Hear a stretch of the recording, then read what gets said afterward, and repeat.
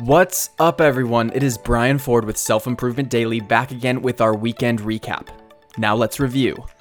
Monday, we talked about recognizing roots, particularly how our deeply ingrained life histories and experiences inform our behavior. When we gain an awareness behind what motivates our behaviors and how we use it to oversaturate our needs, we can begin to restructure that around something more productive. Tuesday, I talked about the 3 C's of changing your life: coaching, community, and consistency. Each of these elements augments your ability to improve and perform at a certain level and are foundational to positive behavior change. Wednesday, we heard about the difference between happiness and joy by way of Simon Sinek. While we try to pursue happiness on a moment-by-moment basis, it evades us because it's not a sustainable state.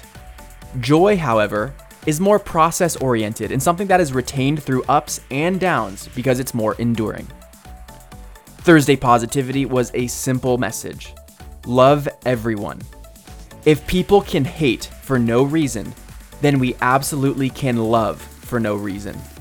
Everyone is worthy of love and deserves your compassion, even if you don't know them.